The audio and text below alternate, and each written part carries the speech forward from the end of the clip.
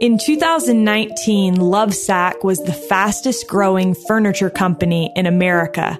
The company started with a giant foam-filled bag, but has since expanded to become a publicly traded company on NASDAQ, selling in the hundreds of millions. Today, we talk with the founder of Lovesac about how the company likely never would have gotten off the ground if it hadn't been for the fact that he could read Mandarin, a language he had learned a few years earlier as a Latter-day Saint missionary. Shawn Nelson founded Lovesac in 1998 and currently serves as the company's CEO and a member of its board of directors. In 2005, Shawn won Richard Branson's reality television show, The Rebel Billionaire, on Fox, and continues to participate in ongoing TV appearances. Shawn has a master's degree in strategic design and management. This is All In, an LDS Living podcast where we ask the question, what does it really mean to be all in the gospel of Jesus Christ? I'm Morgan Jones, and I am so excited to have Shawn Nelson with me today. Shawn, welcome. Thank you. Thanks for having me. Well, I have been looking forward to this conversation. I had the chance to have a phone conversation with Shawn last week and have been looking forward to this ever since. So, Shawn, thank you so much for being willing. And I'm wondering if we could just start out by having you quickly summarize, for those who are not familiar with your story, the beginning of your company, Lovesac. Sure. The whole thing started really 25 years ago. 1995, I was 18 years old, watching The Price is Right, bored out of my mind, 10 days out of high school, sitting on my parents' couch, eating a bowl of Captain Crunch. And I had this dumb idea, like, how funny would that be to make a beanbag like this big, me to the TV, like the whole floor. And I got off the couch, drove down to Joann's Fabrics on 33rd South in Salt Lake City, Utah, and bought 7 yards of tan and black vinyl and cut it up and sewed it into a baseball kind of pattern. And my girlfriend's mom, I think, helped me finish it because my sewing skills were limited to my 7th grade home ec level. Anyway, put a zipper in it, began stuffing it with, I couldn't buy enough of those beanbag beads, from Michael's Crafts or whatever. And so I looked around the house and found my parents packing peanuts from their Melaleuca business, old mattresses, those foam pads we go camping on with a bungee cord around them, chop them up on a paper cutter, like in strips, the kind you chop paper in straight lines with, and then turn them the other way and into squares. And anyway, that was the best stuff. And if only I could find more of that, and old blankets, whatever. So 3 weeks later, finally have this thing kind of stuffed. We'd take it to the drive-in movies. We'd take it camping. Everywhere we took it, everybody wants one. They're like, that's the coolest thing. Because there were 5 or 6 of us on this thing in the back of a truck, whatever. And anyway, fast forward that year, turned 19 that winter, went on a mission for our church and was called to Taiwan. An amazing opportunity, learned Mandarin Chinese, spent 2 years teaching the people in Taiwan and doing service and all those great things, and got really great at the language, worked extra hard to learn how to read and write and do all the, take it to the next level. And anyway, came back 2 years later, having forgotten about this thing. Wasn't yet called a Lovesac. It was just this giant, not beanbag thing. And I was going to the University of Utah, dating again, getting back into real life. And my friends were going to the drive-in movies. I said, oh my gosh, I have this thing. And we pulled it out of the garage. We started using it and everyone wants one again. So kind of 3 or 4 months later, my neighbors had seen me drive up and down the street with it so many times. They kept bugging me to make them one. I said, okay, I'll make you one. But if I'm going to do that, then, I got to charge you. So now I need a company. Now I need a name. And it was like Love, Peace, Hate, War, Hippie, Beanbag, Love Bag, Love Sack. Oh, that's cool. Paid $25 at the Utah State Tax Commission. Registered the name Lovesac in 1998, and we were off to the races. So this was a side hustle in college as I went to the University of Utah studying Chinese and business. And after a few years of that, actually had the opportunity to move back to China, took an internship in Shanghai, China, put the Lovesac away, although my friends who were helping me run the business at the time kind of kept things going on a trickle while I was in China working again, using my language as a management training consultant. Came back again in 2001 to finish my last semester of school. Was going to close the little company down because it never made any money. It was us in a van selling these things to friends and family and their friends. And we were manufacturing them out of the back of this furniture company down in downtown Salt Lake City, where they let us use this foam shredder thing. It's really a grain grinder they had for years, and we got it working, and that kind of made the business. But we were going to wind it down because it never made money, and I had this job waiting for me back in China, like my dream job, speaking Chinese, traveling all over the country in China. And so finishing up that last semester, we gave it one last shot because everyone we told we were going to close Lovesac down, they said, no, you can't close Lovesac. So we took it to a trade show, got discovered by the Limited 2, now known as Justice, little girl store in the mall. They wanted 12,000 little Lovesacks for Christmas. They placed the order sight unseen, not realizing it was me and some buddies in like a grain grinder, kind of like a wood chipper, shredding foam out of the back room of this furniture factory. But it was a 12,000 piece order. So they FedExed me this piece of blue fuzzy fabric with little silver specks in it. Said it has to be this fabric. It has to be super cheap, 12,000 units. So I flew off to North Carolina to find the fabric. I found it. I couldn't afford it, couldn't meet their price. And I'm looking around this fabric booth at the biggest fabric show in the country. And this guy's got all these fabric samples behind him in these boxes. And I'm about to give up, by the way, thinking, look, I'm a college student. I'm a waiter. I'm waiting tables every night, paying my way through college. I have no business buying 30,000 yards of fabric and no money either. But he said, I'm a direct importer. You're not going to get any cheaper. But there are these boxes with Chinese writing on them behind him. And of course I can read it. And it was the address of the fabric mill that makes this blue fuzzy fabric with little silver specks in it. So I couldn't give up now. I credit carded my way to Shanghai, China, walked in the 32nd floor downtown office of this fabric mill's, sales headquarters. And I said, hi, in English. I said, hi, I'm Shawn. I'm here for the Limited 2. I need 30,000 yards of this stuff. They said, yeah, no problem. It's $5 a yard. I said, no. I need it for like half that. And they start talking amongst themselves in Chinese about how much it costs to make this stuff. So I knew that they could hit my price. I knew they could do it, right? Because I'm sitting there listening and they would just talk right in front of me. And anyway, finally, after 2 or 3 days of negotiation, got the price down to where it needed to be. They were going to cut them and sew them and ship them to me with, our logo on them. And I had to stuff them. So I flew back to the United States, credit carded, our way into this old factory, having twisted, my client's arm to give us a $65,000 deposit to get started on the order from China. And anyway, we were off to the races. So let's fast forward. Got that order done. That's a whole story unto itself. It was messy and difficult and crazy and hard. On the heels of that, no other companies wanted to buy our stuff. They just, I hadn't been out selling. I had been in the factory trying to get this order out.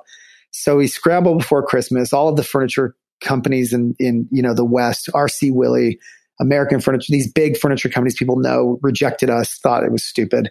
Our name was stupid. Our product was too expensive, too big, whatever. So we opened our own store at the Gateway Mall in Salt Lake City, who originally rejected us, not knowing that, just presuming we were just a fake little company. But they let us fill a space in their mall over Christmas and the Winter Olympics. It just exploded. We couldn't believe it. People were buying these things right off the floor at the Gateway Mall. And the company grew and we began franchising. And it's just a crazy story up through, 5, 10, 20 locations. We moved our factory to Mexico. I lived in Mexico. So actually, I met my wife while I was living there back in Salt Lake, visiting our headquarters in Salt Lake at some Lovesac event, introduced to her. She was a U of U student. I was already graduated. Somehow started a family right through all of this. And then, just when we were at another roadblock needing venture capital to grow the business past like 20 locations, I was invited to participate on this reality TV show. And this was with Richard Branson, kind of like The Apprentice.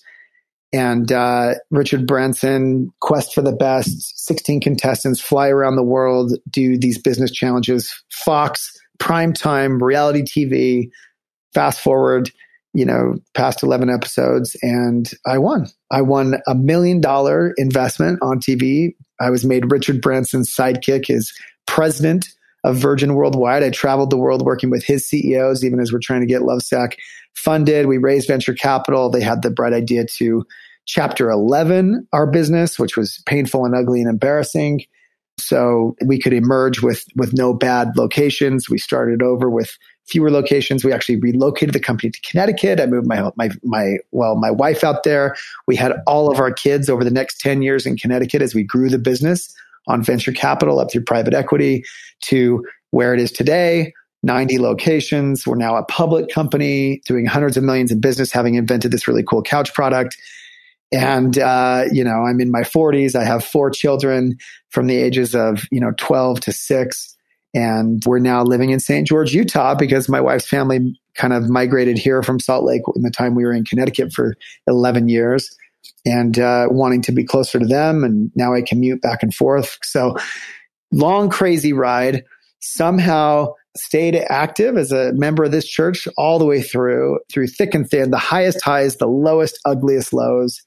And it's been an amazing adventure. Yeah. Well, Shawn, I've been taking some notes as you've been talking because I want to make sure that I hit all of the important parts here. So let's go back for just a second to your ability to speak Mandarin. Okay. It's amazing to me that you saw that on a box and were able to read it and then follow it. And then that ability to speak Mandarin served you all the way through in developing this company. So I'm interested. Many entrepreneurs have talked about the benefit of serving a mission in the entrepreneurial world. And I think many times it's because they're not afraid of rejection. We're used to knocking on doors. We're used to people telling us no. But what role has your mission played for you as an entrepreneur, and what kind of gratitude do you have toward that experience, especially in its ability to teach you Mandarin? Or give you an opportunity to learn that? Yeah. Well, I mean, obviously in my case, the language has been pivotal and it continues to be, and it's kind of a funny story how Mandarin Chinese, the ability to speak or at least listen to it, right, played into the actual creation of this company. Without it, I don't think it would have happened. It certainly wouldn't have happened the way it happened because we began sourcing overseas at a very, very early stage, right? Like way earlier than most companies could ever dream of. Because of that, I was not afraid to operate over there. I was not afraid to fly over there. I was not afraid to, try to do business over there, even though I used English at first. And by the way, one of the funniest moments was a year later, we had now done millions of dollars in business with that supplier that we started with. And over a steak one night when he was visiting in the United States, I, in my best, Chinese, said to him, you know that I speak Mandarin, right? And I had to say it almost like 2 or 3 times because it caught him so off guard because we had always spoken English. And I could just see the last year of his life, like rewinding in his mind, like, oh my gosh, what have I said in front of this guy? And so, funny story on the language for sure. I think it goes so much deeper than that, though. To your point, being a missionary trains you in 100 other ways.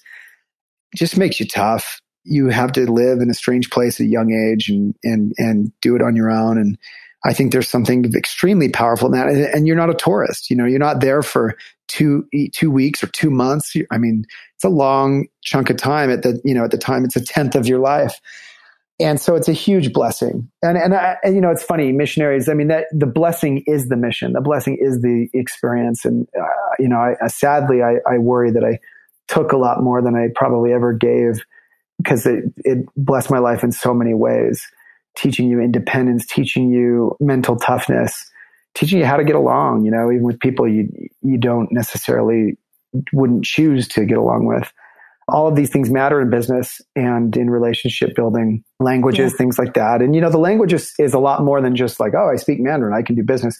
To be honest with you, you can do just fine in business speaking English, but it's really about building relationships. So the combination of the things you learn on your mission overtly, how to build relationships of trust, to coin a phrase, combined with the opportunity to speak someone's language and get to know them intimately. I'm the only client of most of my suppliers in Asia that they can even be friends with. They've sent their kids to me for the summer for internships because we have that kind of trust, and everyone else to them is just a white guy doing business. And I'm a personal friend of theirs. And so when push comes to shove and you need millions of dollars of support at different times in your, at least in my evolution as a business person, you need someone to take a risk and just say, look, I'll pay you later, whatever it may be. That's really where the language and frankly, forget the language, relationships matter. And for me, the language has fostered those relationships, and that all came from the mission. Absolutely. I think that's so interesting and such a good point that you touched on. Sometimes we underestimate the value of somebody just feeling like you're their friend, and that you have gone out of your way in the past to be a friend. But I think sometimes we don't think about the fact that to have a friend, you have to be a friend and to cultivate those relationships. Shawn, another thing that I wanted to touch on, you mentioned that your family was just getting started in the middle of all of this. And I wondered what you would say. I feel like some people may feel like, well, I can't have it all, and I can only, focus on a career. I only have a limited window to build a career. And I'm wondering what you would say to someone in that position, maybe trying to weigh out, is starting a family worth it and doable in that phase of a startup? And how has that decision blessed your life? Yeah, I have a number of friends who maybe intentionally, I'm not sure, or unintentionally, put it off for a long time. And in fact, in some ways, I've from afar, I wouldn't say been jealous of them, but I've been able to appreciate the idea that, because they've made a ton of money and had a lot of success without all of they've been able to put in the hours and have the freedom to sort of do that. And now, but the struggle that they went through as they faced the uncertainty of not having, I'm sure that they maybe watched me from afar and maybe felt, some envy about, the opportunity to have kids and do that at a young age and whatnot. And now they're thankfully having children, and, they've already kind of made it. And I feel like I've kind of struggled for 2 decades with business and with, family, of course, but that's life. And I think my best advice would be, listen. So it comes back to something that I live by, and I've even, spoken to with my oldest children, and they know this phrase. It's kind of one of my, I'll call it Shawnisms. On the back of my wedding ring, the inscription reads, "Everything else is dust."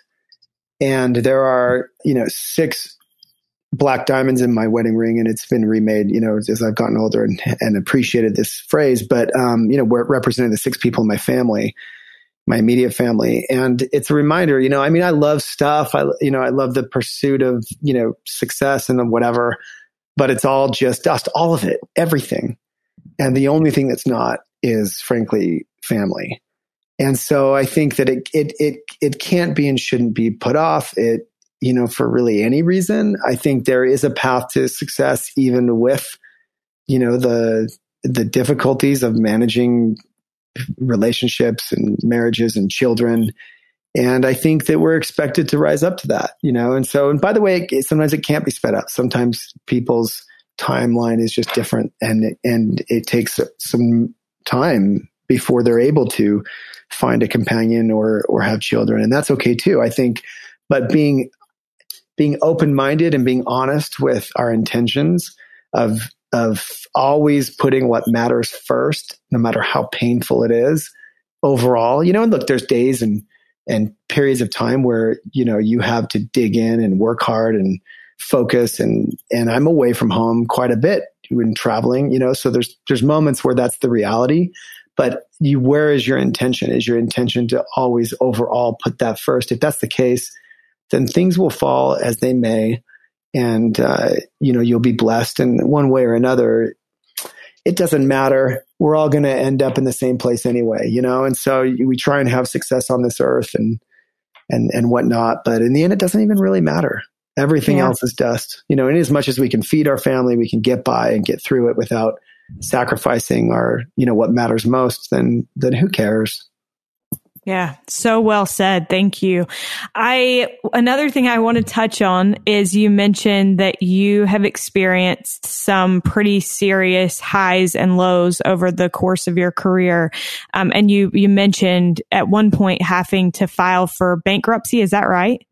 Yeah. So not me personally, but my business, and my business at the time, listen, I had just won a reality TV show. I was at least a Utah celebrity for a minute. Right.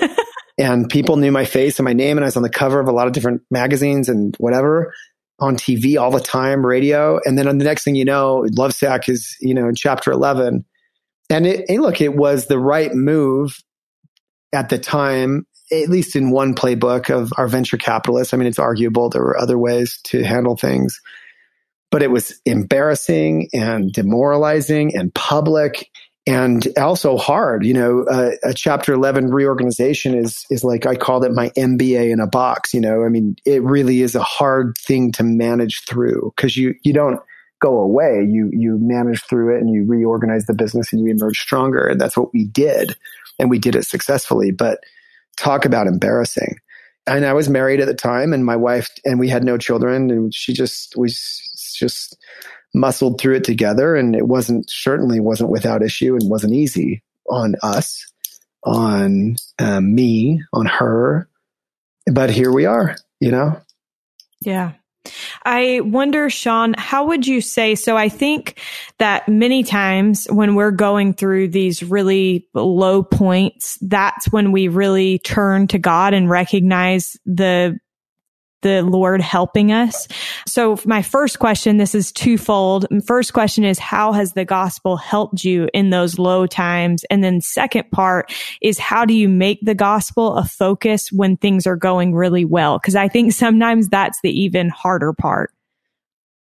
Yeah. I mean, whenever things get hard, you really obviously do see, where your instincts are. And I think people either turn away to find solace or find comfort or find, some kind of distraction, or they turn toward it.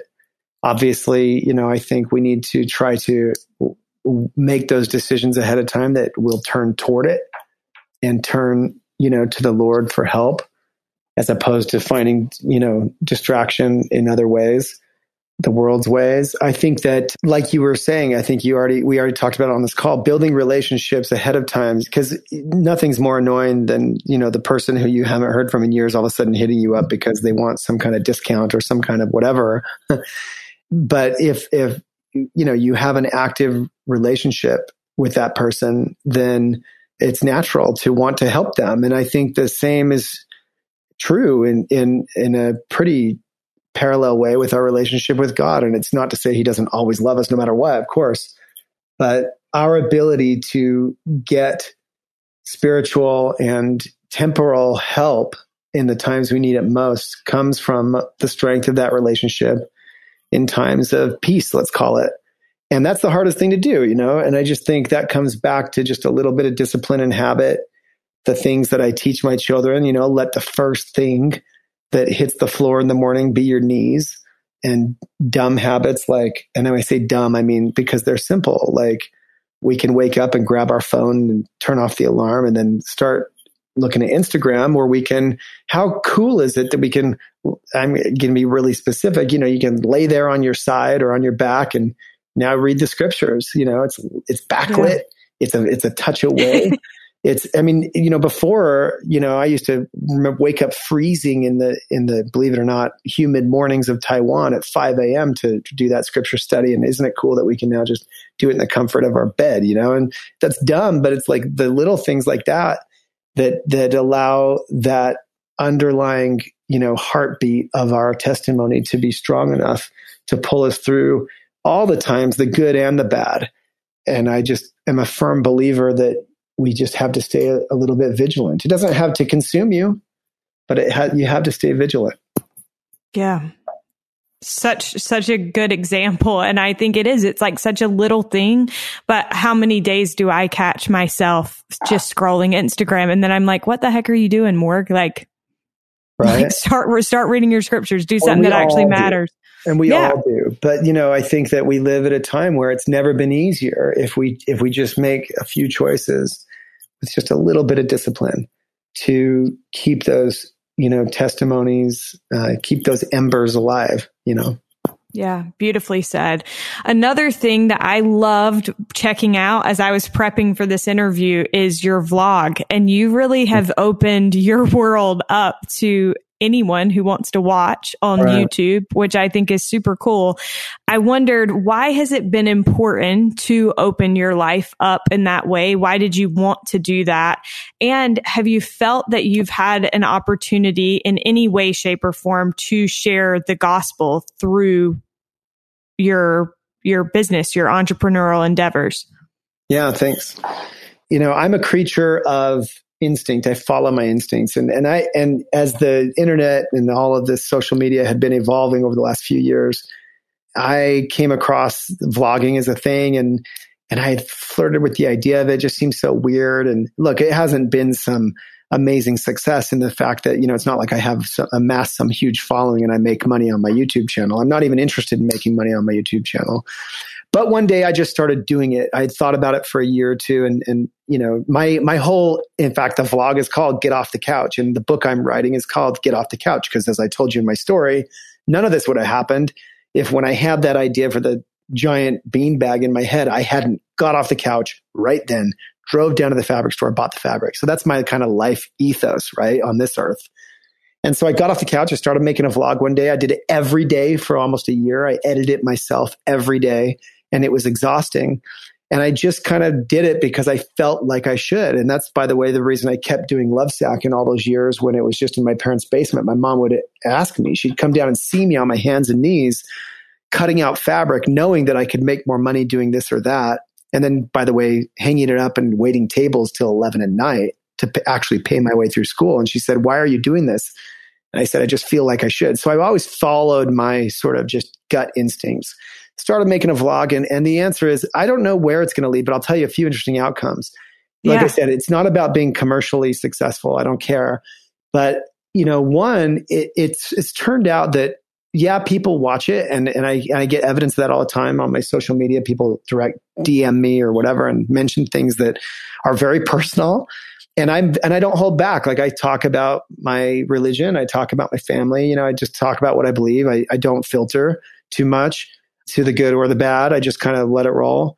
And most of it's focused on entrepreneurship and whatever, but it's just my life. And now it's more focused on my philosophy and stuff like that. But my point is, it's turned out to be an interesting recruiting tool for Lovesac because people get an unfiltered view into like what a company looks like on the inside and what the founder or the CEO behaves like. And that, of course, influences the culture. So I think maybe it's turned people off. And by the way, I'm happy about that. I don't want people to come to my company who don't want to be in this kind of company or environment or this kind of leadership because they're not going to be happy anyway. I don't want them to find that out a year later.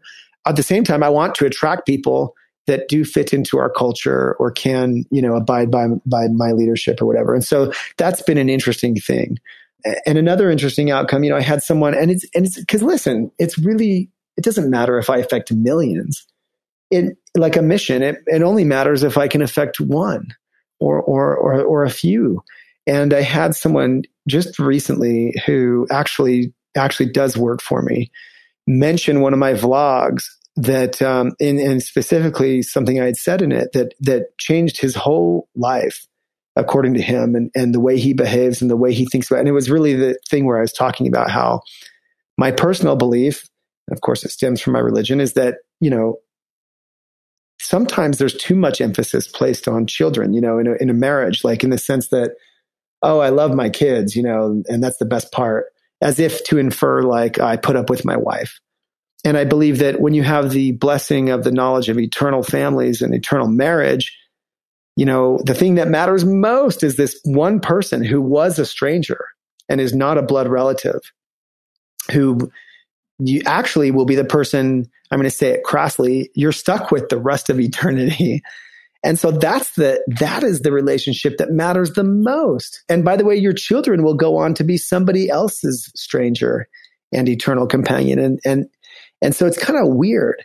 And so my point is not that I don't love my children, but my point is that is an example where the world's way of approaching things and the world's good beliefs are not always the same as the better or the best beliefs or understanding of what's true and eternal. And those truths then can resonate with anyone, member or non-member.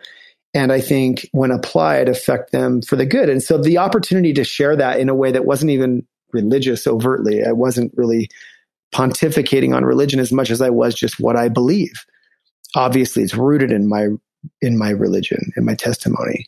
And to have a person tell me that it's changed their family, it's preserved their relationship, it's changed everything. I mean, for me, like, that makes the whole year, and now it's been many years of editing and dealing with a vlog, which is a very taxing sort of side hustle for me,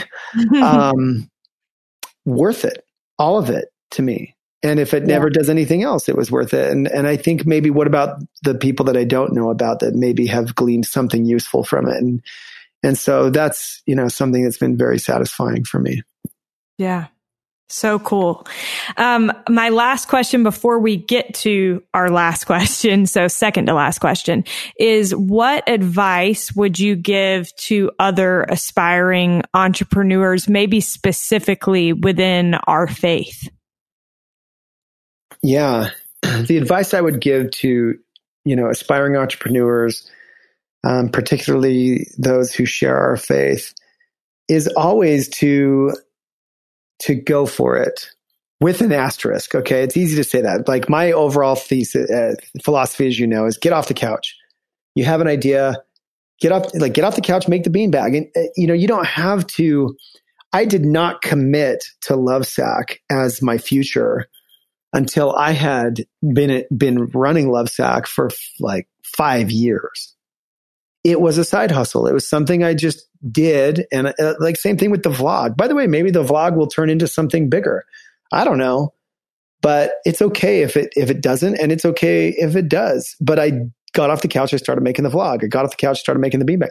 So I'm a big proponent of just taking action. People talk. Oh, I have this idea.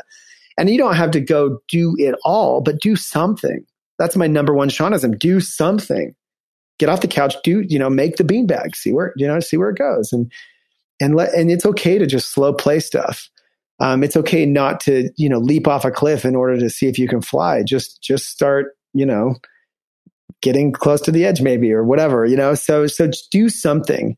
But at the same time, the asterisk I would provide is twofold. One, follow your instincts to the good and the bad, in the sense, like, you may be getting promptings or feeling instincts to not pursue something for whatever reason, and the other thing is, the second asterisk is, not everyone should be an entrepreneur. Like, everyone has good ideas. Just because you have a good idea or an interesting thought doesn't mean you're cut out or that you should be an entrepreneur. If everyone was an entrepreneur, then I wouldn't have anyone helping me build this company. And I need hundreds of people to help this company be what it, and I want this company to succeed, not just obviously for my own financial success. I mean, I really think that Lovesac brings something great to the world. We have this design philosophy called Design for Life, which is all about sustainability, which is totally unique to what we're doing, that we evolved into over time. My point is that all of this good can come from many, many people contributing. So you don't have to be an entrepreneur to be a success. You could join or support an entrepreneur, like me, or someone who happens to have that makeup, and help them be a success, as long as it's something worthwhile and useful and good and has a purpose. And I think sometimes entrepreneurs are sadly so celebrated and so venerated that we all like kind of aspire to that. But we got to be honest with ourselves. Is it for the right reason? And do we have kind of, the makeup to be successful in that way? Or might we be more successful as on someone's team? And I think both should be equally celebrated and respected. Yeah. So your answer is fascinating to me, because it kind of goes counter to what I would have thought, which is probably why I'm not an entrepreneur. But I think I would have thought that you need to commit 100% to an idea, but rather you're saying it's good to kind of just dip your foot in and try different things. So that's kind of the opposite of the idea of going all in, right? Listen, no, there will be a point, and the point came for me where I had to go all in. And I waited. In fact, I met the guy who made the neon sign for the Gateway store location on my last day of waiting tables, 6 months before, which was the day that I opened my factory to make that order for that big client. In other words, like I leapt off that. There came a moment in time where I had to go all in, both feet, no turning back. And I've never had a safety net since. I've never had a side hustle, a real estate side career, whatever.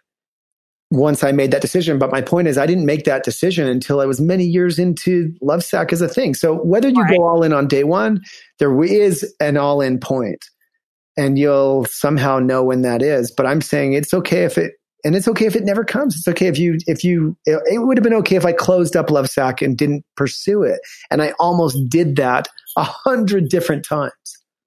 Yeah. And I still could have had a great life and a great kids and a great family. And by the way, it doesn't even matter. But now I'm doing this, and I'm going to make it great, and it will be a good force in the world.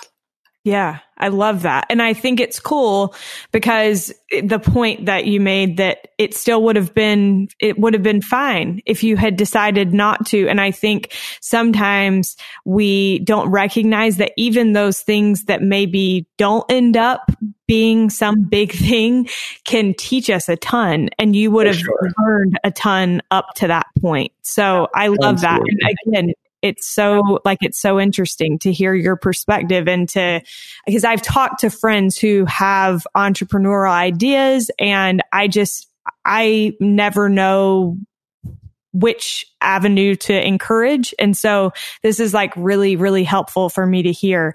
My last question for you, Shawn, is what does it mean to you to be all in the gospel of Jesus Christ? Yeah. I mean, I love the question about being all in. And I think for me, it's about being honest.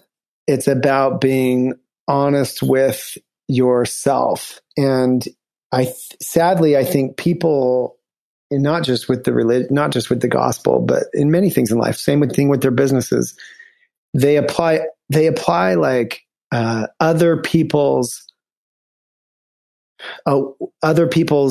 way of doing things, or they apply maybe the lens from which they think they're viewed by others as the measure for their commitment or the measure for their success in the gospel or in business or in life.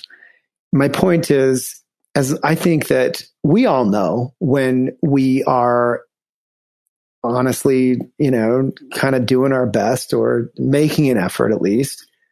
We all know when we're kind of living in a shady way or maybe just in a lazy way.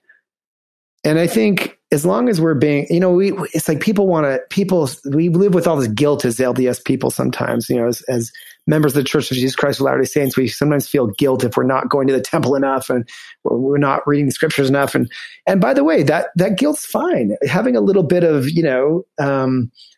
motivation to do better is a good thing. I think it will drive you to do better. But at the same time, it can also just eat you alive. And so I just think recognizing that a little bit of guilt helps you work a little harder, but not letting it consume you and giving yourself a break. Just being honest with yourself. Are you, like I said, are you trying? Are you generally kind of waking up and saying your prayers and making an effort to read your scriptures? And by the way, if you skipped a few days or you skipped a week, just move on, get off the couch. Like, as I say, start today and do a little more. And I think if we just are honest with ourselves, the combination of a little bit of guilt and a lot of just unconditional love for ourselves as the Heavenly Father would offer to us, and also for those around us, like be a little easier on people. We're all so hard on everybody. We're all so critical of everybody for everything. It's like, let's just be easy with ourselves, easy with others, and honest, and even if we slip a little bit, if we're honestly trying to get back on track, I think that's okay. And I think we'll make it just fine. And I think that we can be a little bit happier, easier on ourselves, easier on others, but still active in the gospel of Jesus Christ and progressing. And as long as we're progressing, we're not going backwards. And I think that that's okay. And for me, that's being all in.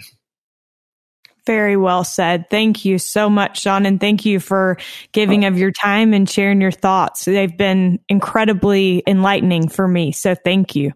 Thanks for having me. I appreciate the opportunity. A huge thank you to Shawn Nelson for joining us on today's episode, and thank you to each and every one of you for your support of this podcast. We also can't forget to thank our buddy Derek Campbell from MIT66 Studios for making us sound good. We will look forward to being with you again next week, but in the meantime, please stay healthy, everyone.